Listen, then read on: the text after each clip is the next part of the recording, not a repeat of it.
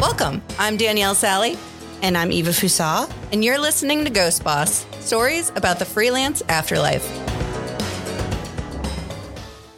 So Eva and I wanted to start this podcast about freelance life because we both have similar stories to tell. We just have different journeys of how we got there.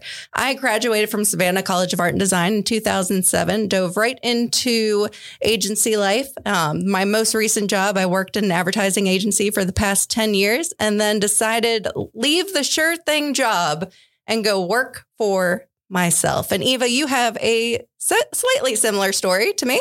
Yeah, I graduated from the University of South Carolina in 2005 through their visual communications program. And I started working pretty much right away, but in-house. So I worked in-house for 15 years. My most recent role was as creative director, co-managing a team. And while in-house versus agency have a lot of differences, they also have a lot of similarities. Absolutely. And that's how our friendship and professional relationship really grew, because we met on opposite sides of that fence, but realized you were my client. That's right. That's right.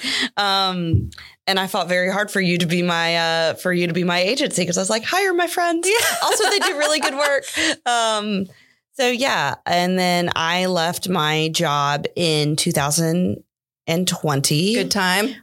1 month, literally 1 month before the pandemic. If everybody remembers, everything shut down on March 13th. I don't know if they remember. We might have all blocked it out of our life. No. The date, though, everything shut down on March 13th. Yep. I left, my last day at my job was February 13th. Oh, my goodness. Yeah. So I've been freelancing for 3.5 years now, and it's been quite the journey. But, no looking back. No looking back. That's right. So let's get into what is a ghost boss. A ghost boss isn't a thing. It's a feeling, and a really weird one. But it's how we chose to describe what it feels like to become your own boss after years of always working for someone else. It's a feeling of always thinking that you need to run things by someone else for approval, and then remembering that the other person no longer exists because it's you.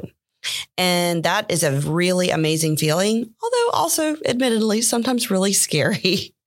But we promise we're like Casper. We're the friendly ghosts. All right. So what we're going to talk about on this podcast, we're going to talk about freelance stories of the afterlife, because it does sometimes feel like an afterlife when you leave your job of so many years to jump into working for yourself.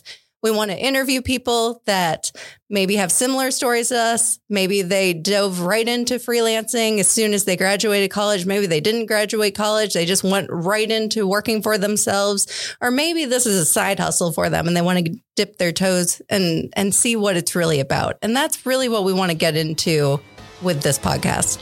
Remember to follow us on Instagram and TikTok at Ghost Boss Podcast. And also please like and review us on your favorite podcast app.